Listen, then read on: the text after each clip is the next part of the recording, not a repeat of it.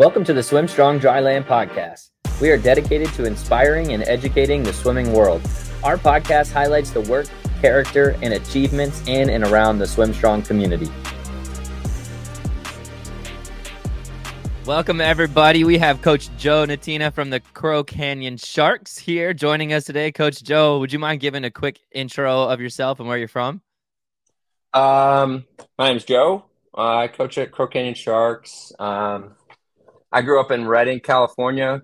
I've lived in California my whole life. And I've been at Crow Canyon for 8 years, a little over, going on 9.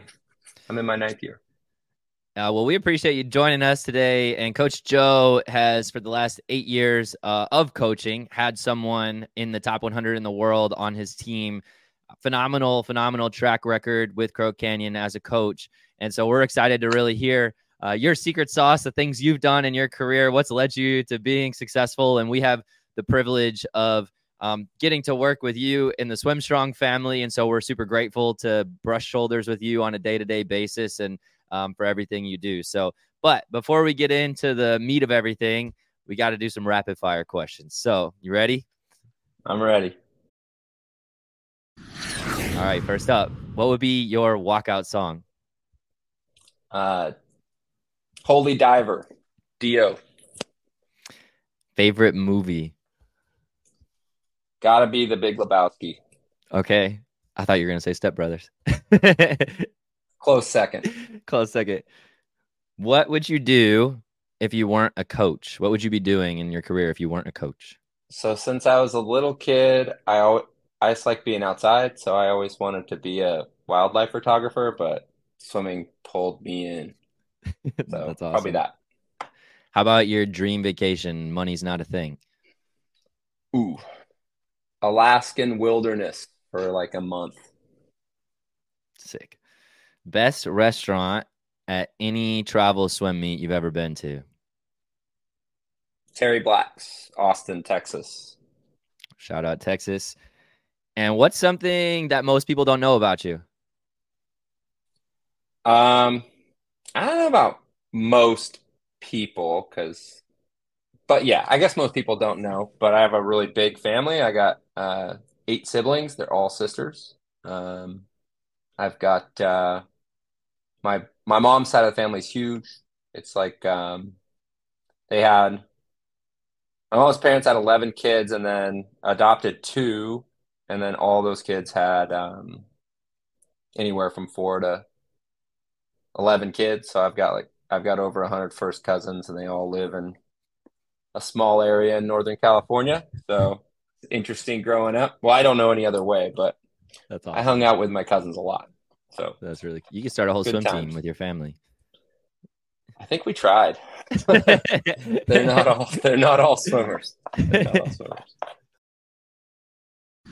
So thanks for answering all those so people can get to know you a little bit more on a personal level as we jump in here.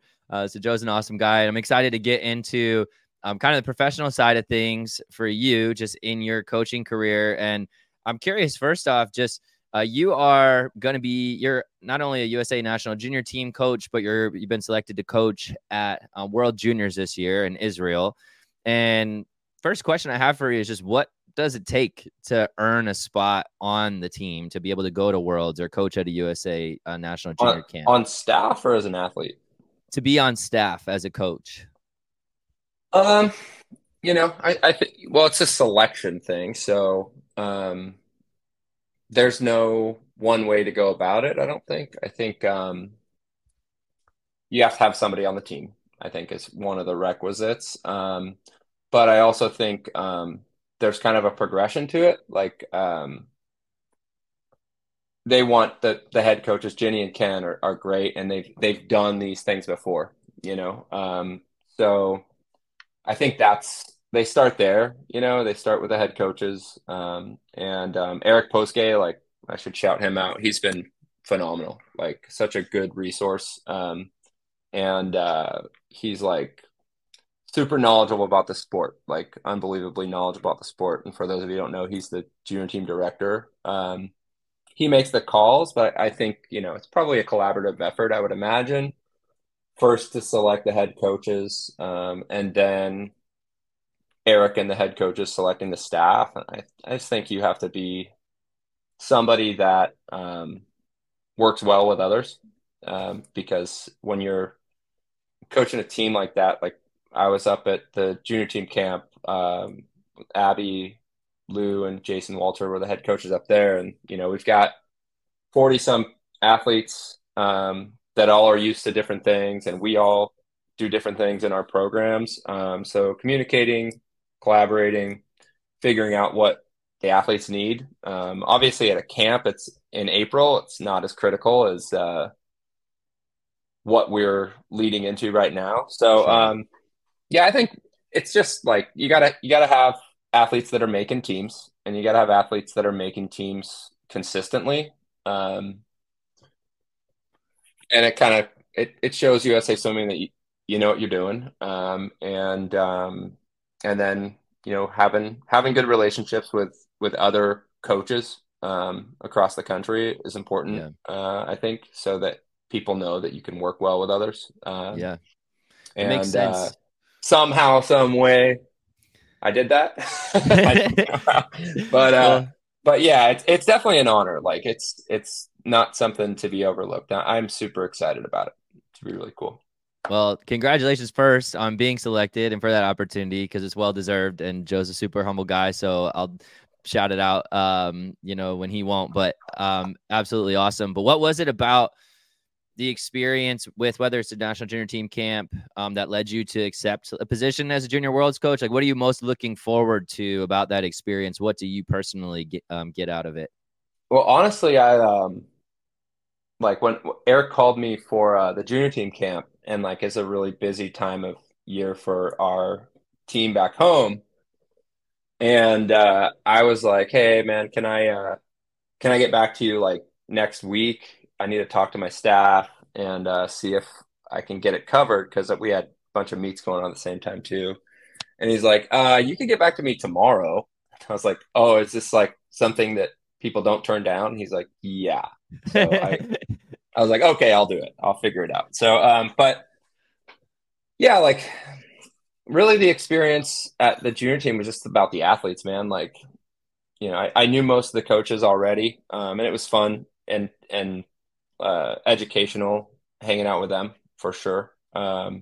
But just getting to know the athletes and like how dedicated all of them are, and it's really good for those athletes to get together too, because they're the elite of the elite, and um, most of them, they got one, maybe two, the really, really, really successful teams, three athletes from their home clubs coming out there. So it's good for them to talk to those other athletes and kind of relate to how it is being back home where you're the top dog, and it always seems like you're way out ahead, but it's good for them every once in a while to come get in the pool with other athletes that are on the same level to remind them that they got to keep working. So Yeah.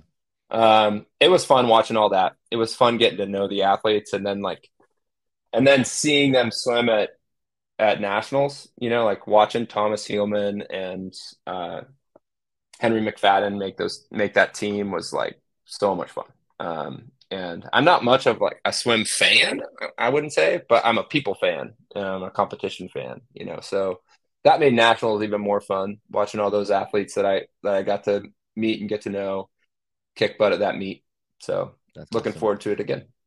That's cool. That's cool to hear. I feel like being able to be with athletes from all over is such a rewarding experience, and being involved in people's lives, even just for us too, like when we travel around or host different camps or go to swim meets, being with the athletes and experiencing the joy of Yeah, seeing them be I actually successful. thought of you when I was at nationals because I'm like, oh, this is what it's like when Eric comes out to meets. Like the kids from all over That's swimming, and like every heat, there's somebody So It's it's so cool. much fun. So that's awesome to hear, and one of the reasons why I'm sure they selected you out there too, just because that's your focus is on the athletes, and I'm sure that's been a huge secret to your success is that it's not about you, it's about the kids, it's about what you can give them so that they can reach their dreams and be the best they can be and have an impact on them. And I'll let you speak to it, but I'm wondering.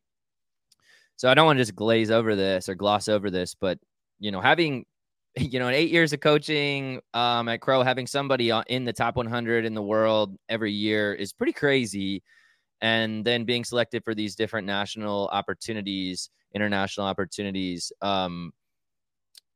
it speaks volumes about what you've done, but like you didn't just get there overnight, right? And so I'm wondering if you could give some insight into like, hey, if you're a young coach starting a team, or even just a coach who's been in it for a while but hasn't seen that type of progress or success yet, what would be like your advice for someone who wants to have the distinguished things that you've accomplished, and they want to do the same thing?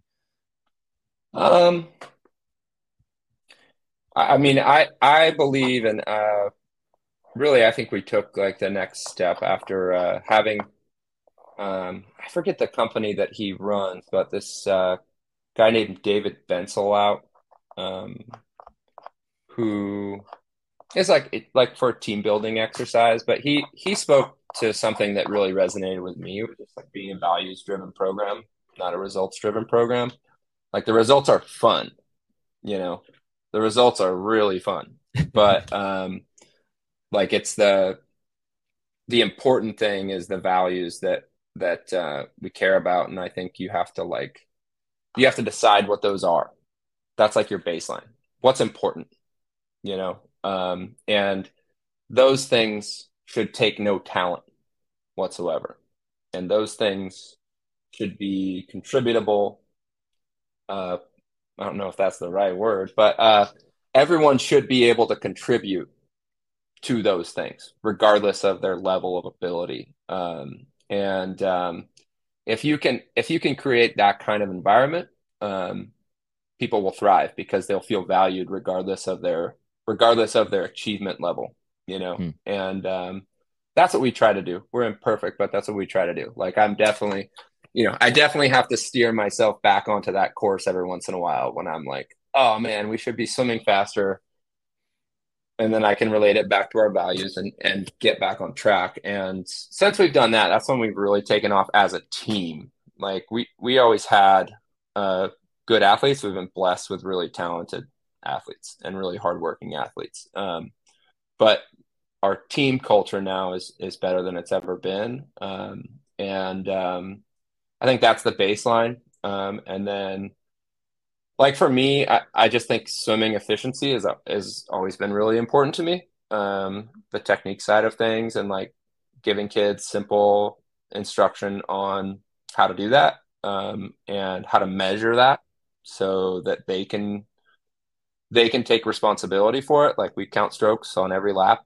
We check times on every lap, regardless of like our speed that we're trying to achieve. Like we want to know what those are. And I think that my number one advice would be like, figure out what is important to you, get three things that everyone can relate to. That's not talent driven, that everyone can do. Whether that's, ours are teamwork, toughness, and trust. It probably could be teamwork, toughness, and honesty, but I wanted another T, so because I like alliterations. But like for us, it's like teamwork. Like that's an obvious one. Like you put the needs of the team above the needs of the individual. And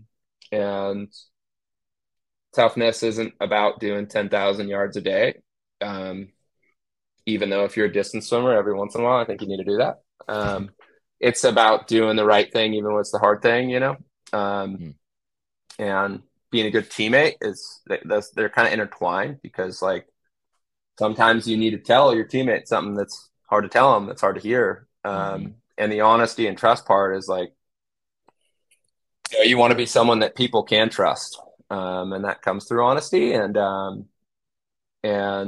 your teammates need to trust that when you are, telling them they need to do something better, that it's coming from a good place, that it's coming from a place that they want you to succeed, like that you have interest in their success. So that's been ours. And it's really like, it's corny, it's definitely corny, but I believe in it, like, cause I've seen it, and I've seen it work over time.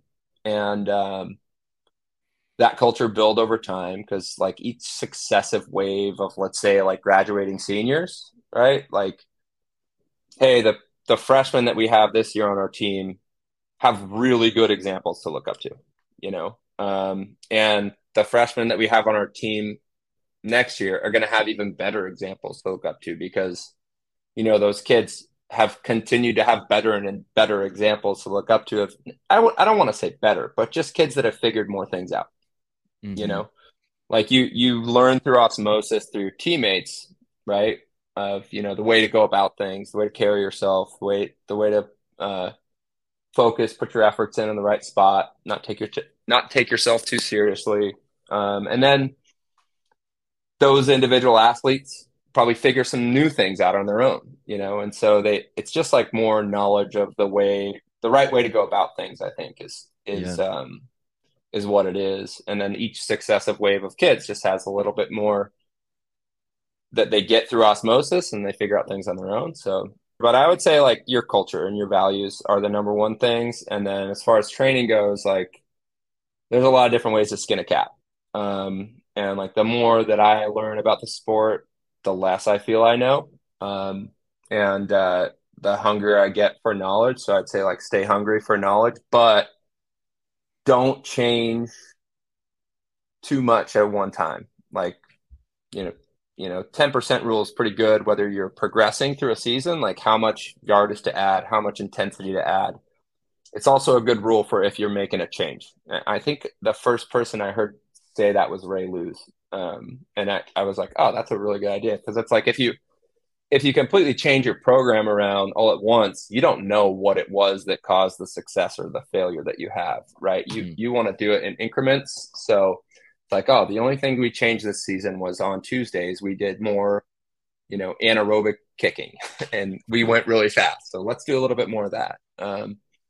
And I just think I also think that like kids, or especially kids that are like still in high school, athletes that are still in high school, like I think they need aerobic conditioning, and I think they need to do it in a specific way. At least that's what we do. It's what we've had success with, so that they have the opportunity to swim multiple distances well, right? Like you can just hammer out a bunch of laps and be good at the mile, but probably only the mile. If you want to be able to have speed and endurance, I think you need to have a stroke count, a kick count, and a time you're supposed to hold when you're doing, you know, repeats of aerobic conditioning. And I think if you keep your stroke count down, you give yourself the opportunity to have speed. So, like the way I operate, at least, is going on the assumption that most kids are going to be middle distance swimmers. And until they show promise in just sprinting, we focus on that. And like, yeah, hopefully by the time they're 16, 17, 18, we kind of know what their specialties are. And then we start to focus on those. But in our program, we really try not to do so. Like everybody's an IMer and everybody's a middle distance swimmer until they're 15, 16, and you really start to know what their genetic potential is. You know, most humans fall under the middle distance category. There's like a little bit on the sprint end of the spectrum, a little bit on the distance end of the spectrum. Most people fall in the middle. So like my thing is like, hey, we want to be the best we can be, right? Whatever that ends up being. So we train them to be able to, you know, put themselves in a position to have success, even if they end up being a distance swimmer only, or if they end up being a sprinter only. Like if you train that middle ground, I think that they can have success when we figure out what their specialty actually is. Yeah. No, I feel like that's really great advice. You gave a lot of good things for like a starting point. Number one, I heard you say team culture is first and foremost. And I think that's phenomenal. Like if you have that focus, you're going to see results happen. I love what you said about how the results are fun, but they're not the focus. really a character-driven program, a people-focused program, and the results happen as a byproduct. And Yeah. then hearing you say, and I think this takes humility, and maybe you can speak a little bit to this. I think this is something unique about you. I think there's a good amount of people who have done this, but there's a lot who haven't been open to continued education. And so you said something that I think a lot of people are missing, if I'm being honest, is that people have their way of doing something, and then hearing new things is either can be offensive to them or too challenging or too much to comprehend. And you said to build as many relationships as you can. And so you have a lot of friends across the coaching community, and I've seen that, and you give a lot to people, and then and they give a lot as well. And you're crediting all these people with a lot. And I just think that goes to show your humility, and not only being open to like, hey, you said the more I educate myself, the more I realize I don't know. I feel the same way in our sphere, and always wanting to learn and having that hunger, I think, is so important and what makes you great. So what specific things do you do to continue to learn, as a coach, and how did you develop the mindset to be like that? Because I feel like ego gets in the way of a lot of people from being as successful as they could be, and you don't have that. Like specifically, I just, I want to do the best job I possibly can. Like I just I want to do the best I possibly can. I'm spending a lot of time doing this. Just like, I tell the athletes, like, why wouldn't you want to be the best you can be? You're dedicating your life to this thing, So, dude, I have an ego for sure. No doubt. I definitely do. But I don't know. I guess that just gets pushed aside when I'm thinking like, how do I do better? I don't know. But specifically, like, it's just talking to other coaches around the country, seeing what they're doing, how we can implement something I think might work incrementally. And like that's been the biggest source. That's been the biggest resource for me. Like I'm a yacker, man. You made me laugh because you were talking about all the coaches I'm friends with around the country. Like my athletes don't like that because oftentimes at meets they can't find me because I'm off. I'm walking around constantly. I get my steps in talking to people. But I've seen yeah, that. that's really the what I found is like the most where I soak in information best is just like having a conversation with coaches. Like I've been to a lot of clinics and they're good. And some are better than others, but I've been to coaching clinics and, national team coaches seminars at the training center. And they're all good. But those speakers are picking the content, you know, um, and, uh, and when you're in a conversation with somebody, it's 50-50. You get to pick that content. So like, I just think having a, a circle of coaches that, you talk to on a regular basis and see what they're doing, what's working for them, what's not. And I've been super lucky in some of the relationships that I've had with other coaches around the country, and I try to continue to, build more just to build my knowledge base. But yeah, man, I think it's important. I think it's important to continue to learn for sure. Yeah. Otherwise you're just standing still. So, Well, let's talk about some of your kids. So you have some phenomenal people and athletes on your team, and you can highlight anything you want to. I'll start just specifically talking about Bailey Hartman because you're going to World Juniors with her in Israel, and so people can see athletes, and you have a good amount of them at that caliber, and think, oh, that person's wicked talented, but when you start seeing people be successful over and over and over again, it's no mistake. And so I'm wondering, like, just with Bailey and with anyone on your team that you want to mention, like, what is it that separates someone who makes the world top 100 or makes world juniors or represents Team USA? What is it that someone like Bailey does on a daily basis that makes her so dominant in her performances? Um, well, I mean, to compete at, you know, at a world junior team level or a national team level or an Olympic level, like there's no doubt you have to have talent for sure. Um, I think if you want to swim at a Division I school, there's a lot of options, particularly for female athletes. I think at that level, and I'll get back to Bailey, but at that level, like, hey, you want to swim for a college team, like whether it's, D1, D2, D3, whatever, there's a lot of options. Like, I think everybody can do that because, Agree. um, like, swimming is a stupid thing to do with your body. Like, it's crazy. It's like nothing is natural. It's all skill based. You can have attributes, big hands, big feet, long arms.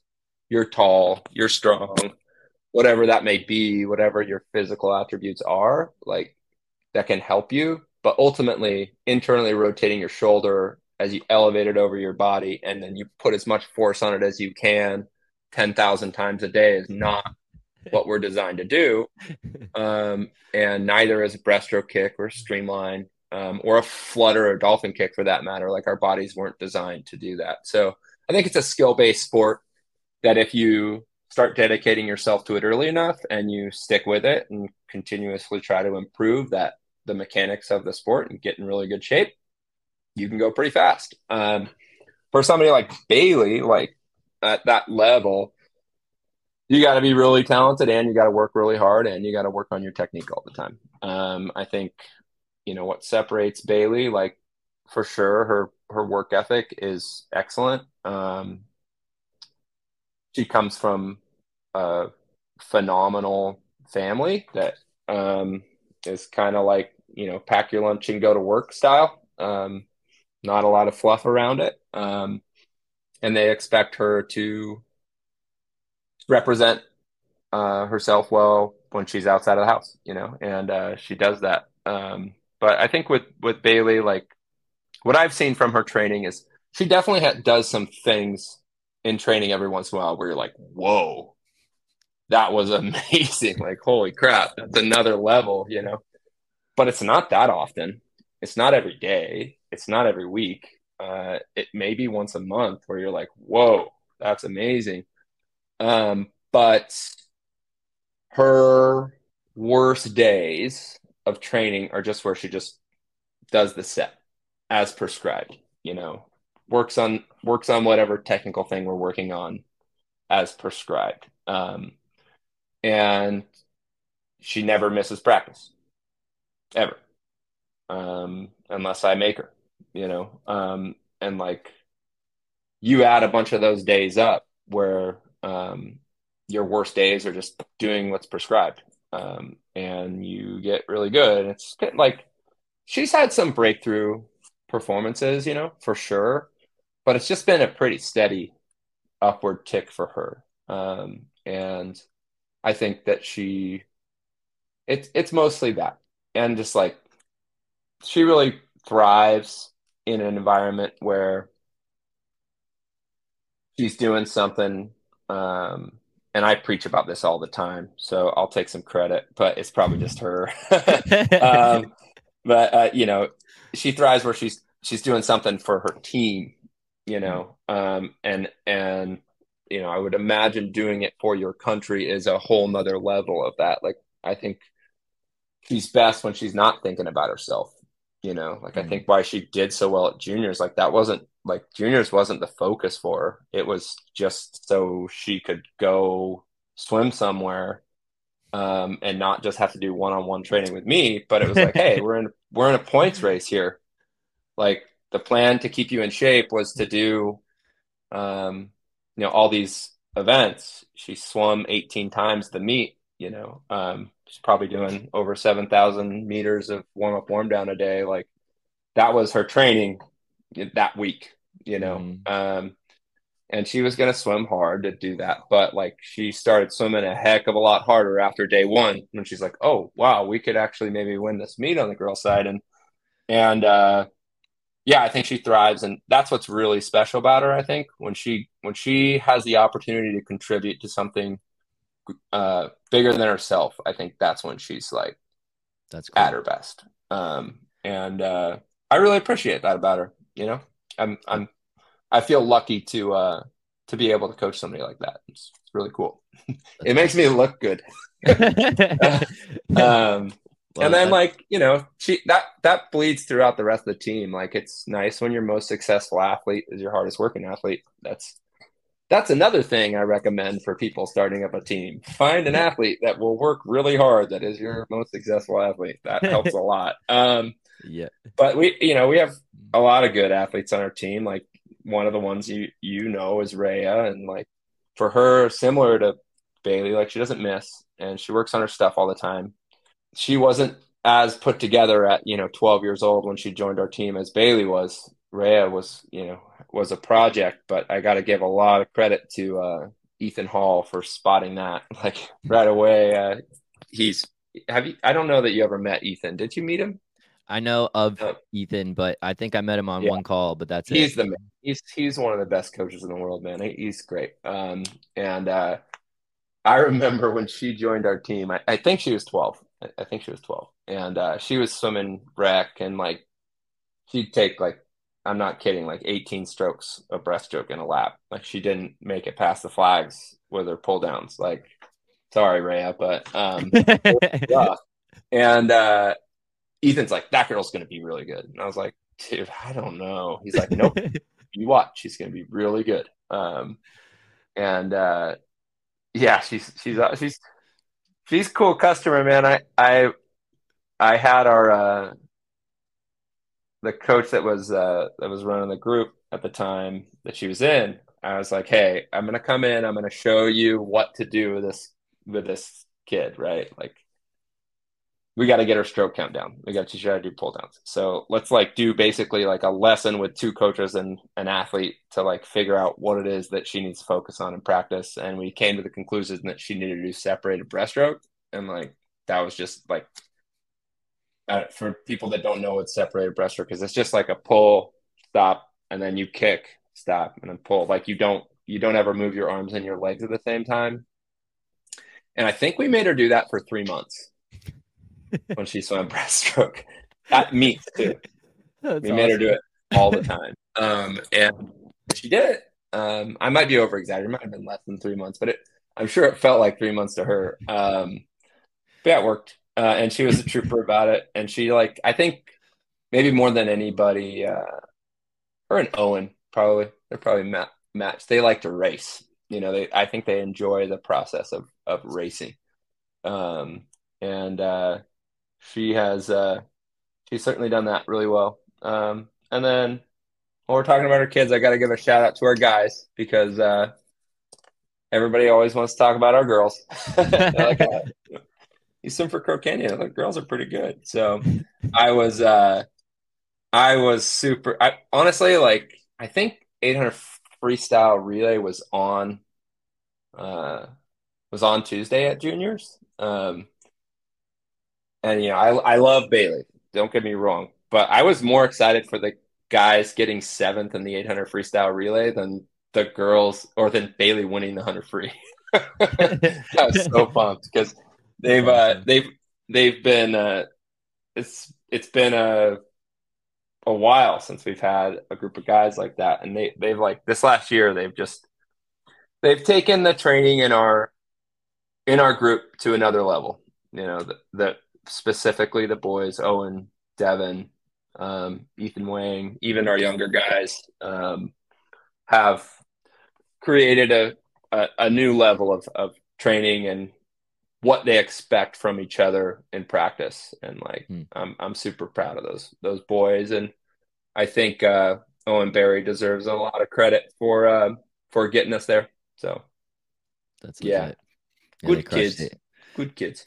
Across the board, I know obviously there's a bunch that you could shout out across the board for the sake of time, so we won't have Yeah, going for we'll five move on. hours. We'll keep moving, Yeah, but I love hearing that, and all the kids on your team are just phenomenal people too, and it was fun. I got the privilege of going to Hawaii with you guys for a training trip and got to know a bunch of them, and that was a ton of fun, and I got to see their mindset and their work ethic and some of the behind the scenes, and just the way that they work and interact and push each other, and the way that you interact and coach them, and the details. And I'm wondering if you could give, I'm just going to highlight something specific just so people can get a little insight into maybe your coaching philosophy or mind when you're working with strokes, like you mentioned with Rhea, working on separated breaststroke.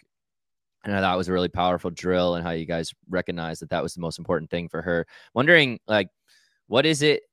If we'll just use a specific example with like Bailey's butterfly, like what's your favorite drill, or what do you feel like has been the most effective if someone's coaching a butterflyer? I know everybody is different, and so this is a really tough question to answer, but what do you feel like is the most important thing for 100, 200 flyer, drill wise, technique wise, that you see, hey, across the board, people are missing out on this, and this is something we do really well?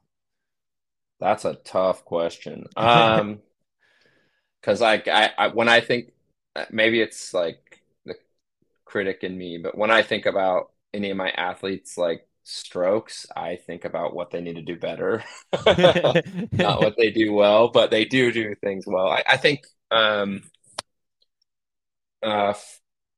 for butterfly specifically, like um, I think it's really important that they, have good body position, have a good kick. That's number one. I think having stable hips where they don't have a whole bunch of up and down movement on the surface, and making sure they're setting a catch while they're downhill. So like chest is down, hips are up. They get a hold of the water and initiate pressing back on the water while their head's still down, not climbing with their, what I used to call it, uh, don't climb into your catch. Like, don't lift your head up and drop your hips to set your catch. And apparently that was getting stale, because I think I said it too much and it was going in one ear and out the other. And then I was at a junior team camp, and Eric's like, "Hey, what's up with Bailey's breath?" I'm like, "I know, man. We're working on it." He's like, "Just tell her to breathe later." And I was like, "Oh, okay." And then that's worked. So there's an example of just like, having some relationships with other coaches, like getting another eye. That's another thing that like that I that I've appreciated about my coaching career is I've always had another coach that like has been just as responsible for the success of our team as myself, and that, that was originally Chris Horner, who's at DA now, and then it was Ethan, and then I've had a couple years hiatus from having like a sidekick all the time. That, just having a different set of eyes on your on your athletes helps. And now like I've got Matt Page and Ben Hunt with me, that help a lot. So butterfly specifically, stable hips, constant kick, setting their catch while what they're in what we call press position, head and chest down, hips up. And then I think like one of the things I always look for is, just as an overwater guide to what's going on underwater, is like, where are their elbows in relation to their body on their exit? So like, I know right away that either your body position's whack or your pole's whack if like when you exit, your elbows are behind your back, and I can like see a gap there, So like if, Bailey specifically, if she drops her hips as she's going through her pull pattern, her elbows are going to be behind her back when she exits. Or if she like collapses her elbows and her hands come in here on a particular pull, it doesn't happen all the time, but maybe when she gets fatigued, she'll tend to do this and then exit. So that part, like just stand deep while you come under your body. And then once your elbows are done, once they can't move back anymore, like it's time to get your hands moving out so that they're already moving forward by the time they exit the water. If you out sweep aggressively enough. So like general themes and fly is keep your hips stable. Make sure you set your catch in your press position, and then all your efforts need to go into moving forward through your exits, forward through your entries. That makes I like the way you break that down too, kind of like a macro view and then a micro view, and then picking apart the different things that you can help improve. Um, I think every coach has some sort of like hopefully some sort of technique philosophy that they're Yeah. coaching their athletes. Maybe not everyone, but hopefully everyone. Um, but I think how it's executed is interesting, and something I've noticed with a lot of the teams across the country that separates good from great is the standard that you have with those things. So you share, okay, these are the main points with butterfly. So what level of accountability do you hold your athletes to in their technique? Like, how often are you correcting them? What happens if they're not keeping their technique? And how accountable are they? Like, becoming aware of when they're not doing something, and kind of having a culture where they're owning it too and helping each other, One, like I peer to. always say, like, hey, you got to take personal responsibility for your stroke technique, right? Like, you are the best coach you'll ever have. What's important is what I feel like my job is, especially preparing athletes for college. And they get stroke advice in college, but it's probably going to be less than they get with their club teams, or at least with us. We hope that we're giving them what they need to not have to have constant feedback on their technique when they get to school and they can focus on going fast. But I think we try to give them as many cues that we can, so that they can know whether or not they're doing something correctly or incorrectly without a coach having to watch. Having said that, I'm talking to people about their technique every time they're on the wall. Like, my goal every day is to give somebody something they're doing well. If we got 25 kids in the practice, everybody gets something they're doing well. Everybody gets something they're going to work on. And then the kids that respond to that feedback the most get the most of my attention. But I'm talking to somebody about their technique every time on the wall. And you got to pick your spots. Like, or at least I feel like I have to, because we work really hard. Like, it's hard work in the sport, and I can only speak for my athletes, but I think they work really hard. Our goal is to be the hardest working team in the country, and I sometimes have to hold back, I think, and it depends on the athlete, it depends on the situation, but when you're working your tail off, and you're close to death. Sometimes it's not fun to hear, like, hey, you screwed up that entry by 3/4 of an inch. Like, you know what I mean? Yeah. So I don't always pick on them about their technique, but we do have a high level of accountability with our athletes. And I just think that what I view as my main role when it comes to technical stuff is to try to give those athletes as much information, or the information that they need to be able to tell whether or not they're doing things correctly or incorrectly on their own, as much as I can, so that they can take it on themselves and be self-sufficient, and be able to measure their efficiency against the clock. So I love that. I yeah. love that, because you're giving them every tool and resource they can have to be successful, and they obviously have to take it upon themselves to implement it and hold themselves to that same level of accountability if they want to be great. And then if you Yeah. see that they're doing that, you're going to Yeah, give them even more. they have to. You have to, like, for that, any athletes listening to this, like, you have to be self-motivated when it comes to your technique. Like, you have to care more about your technique than anybody else in the world. Hmm. Like, not if your coach cares more than you do, like, it's not going to work. Hmm. They're not going to stand over you every day, the whole day, and you don't want them to. That's no friggin' fun. Like, you have to be thinking about it when no one else is. You have to be interested in improving every stroke every time you take it. And nobody's perfect. You're not going to do that all the time, but you can do it more often, guaranteed. So That's that good. would be my advice for swimmers. Like, take responsibility for your technique. ask questions if you don't understand something, and figure out ways to measure objectively whether or not it's working. Like taking 28 strokes in a 50-meter freestyle is great, but not if you go a 38. You know, Mm-hmm. taking 30 strokes in 29 seconds is a lot better than taking 28 in 38. So, like things like that, like figure out ways to measure whether or not your technique is working for you, and ask questions about things you don't understand, and then work on it all the time. You're not going to do it in You're not going to do it in a race until you do it in the main set in practice, and you're not going to do it in the main set in practice until you're doing it in warm up and warm down every day. So These are great sound bites. Athletes listening to this right now. If you take these principles and my athletes are not going to want to hear it. They'll tune out for this part. They got it locked in. No, those are well, I don't know about that, but they've heard it before. That's for sure.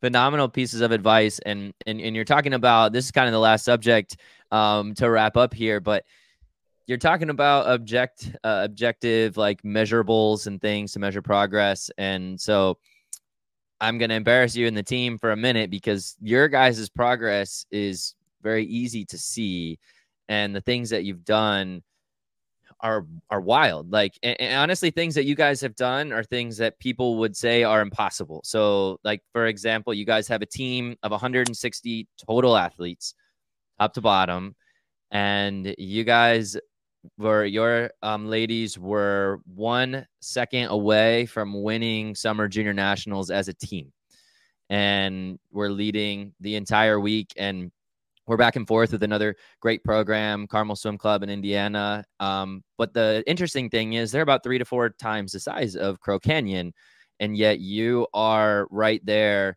down to the very last relay it came down to, which was so fun to watch. I remember screaming at my live stream, cheering for you guys, and it was absolutely epic. But and an incredible relay from both sides. But I can't tell you how many times I've heard coaches say, "Hey, we're a small team. We'll never be like competing with the teams that have 500 or 700 or 1,000 or however big another team is." And something that I admire about you and all of your kids is that they're like, we don't care. We don't care what size we are. Like, we want to win. Like, we want to be great. And like, we're focused on being great people, but we want to be the best we can be in the water. So like, come on, put us up against the best of the best. And how do you build a culture like that? How do you take a small team like that to compete with people who are significantly larger than you on the biggest stage? What does that look like? Well, first of all, thank you. But I probably our girls did phenomenal. I'm more proud of our combined team score that we were fourth. Like, I think I'm you know I'm really proud of the fact that everybody contributed. It's amazing. And I think, like you said, we don't care. We don't care what size our team is, and you don't need a huge team to be successful. At a junior national meet, you need, we had, we have good percentages when it comes to who qualifies for meets. That's what it comes down to. Like, it's like we have some elite athletes. We brought we had 16 summer junior qualifiers, right? Or 17, something like that. Out of our, my group had 27 kids in it. Like, our goal was for everybody to make that meet. We came up a little short, but and then when what I preach to the athletes is like, yeah, we're a smaller team. That means everybody needs to be involved, whether or not you are in the pool or on the sidelines or at home. And I think, every kid from our 9-year-old that just started swimming to our 18-year-olds that are graduated, like, they all contribute in some way to, our girls going 407 in the 400 medley relay. Somehow, some way they do. That's what I try to preach to them. But like when it comes down to just like the tactical level of scoring points at a meet like that, like you gotta have a couple fast kids. You gotta have a couple fast athletes, and you gotta score in relays. And there's only 4 people on a relay. There's not 500. So, you know, yeah, I mean, we've never viewed that as an excuse. Like it's a badge of honor we have that that we are small but mighty, and we like to compete with the best. And you know, whether we have 60 or 600 athletes on our team, like we're gonna do everything we can to be the best team in the country. That's what our goal is. Like we're not gonna pout over not being that. But I think just like you say, like, you strive for perfection. You never reach it, right? It's good to shoot for the moon. And that's what we always try to do. Like every year our goal is to, win summer juniors. Every year. And we haven't done it yet. And I'm okay with that. Like, as long as, like, my thing when we go to those meets, what I preach to our athletes, every time we go to those kind of competitions where you're doing team score thing, like, it's the most fun you're going to have in the sport, like, that's why college swimming is so much fun, because you do it at every meet. But that like, it's not about winning or losing the competition. It's about deciding that you're going to try to do something really hard together, and you're going to give it everything you have, no matter what, and not being afraid of failure. Because, like, most people stop short of failure, whatever it is. Most people are afraid of giving it everything they got, coming up short, and then being slapped in the face with that reality. Like, oh, I need to get back to work. But if you're afraid of failure and you give up rather than fail, like, you never really figure out where you're at and what you need to do next. So that's the approach we take into those meets. I think that's why, or that's not why we're successful, because we have amazing athletes. And the attitude we take into those meets is just all about, like, hey, what can you do for your team? Let's do that. Let's pick a really hard goal to go for and try to do it together. If we come up short, fine, we'll get back to work. Yeah. I mean, that's inspiring. Like, that's what you're going to do anyways. If you succeed, you reach your goal, the next step is get back to work. And if you come up short, you don't reach your goal, the next step is get back to work. So either way, you're getting back to work. You got nothing to lose. So yeah, I love that. You learn and grow no matter what, whether you're winning or losing. And if you're winning, we got a saying: it's you either win or you learn. You never lose. Yep, I love it. So. And staying hungry, like you mentioned, when you do succeed, it's like, cool. Like, stay hungry, stay humble. Let's get back to work. What else can we do better? And yeah, we're greedy Americans, man. I love it. Well, Joe, thank you so much for the time, man. I know that this has been awesome for me. I know it will be inspiring to many who watch this, athletes, coaches, parents alike. It's a privilege to get to brush shoulders with you on a day-to-day basis. And thanks for all you're doing for the swim community and taking the time to come on our podcast. Yeah, man. Thank you so much for everything you do for our team. And I really appreciate you having me on here. It's good talking to you. Thank you for listening to the SwimStrong Dryland podcast. If you'd like to be a part of the SwimStrong Dryland family, you can reach out to us via email or social media. You can also follow SwimStrong Dryland on YouTube and TikTok for more educational content.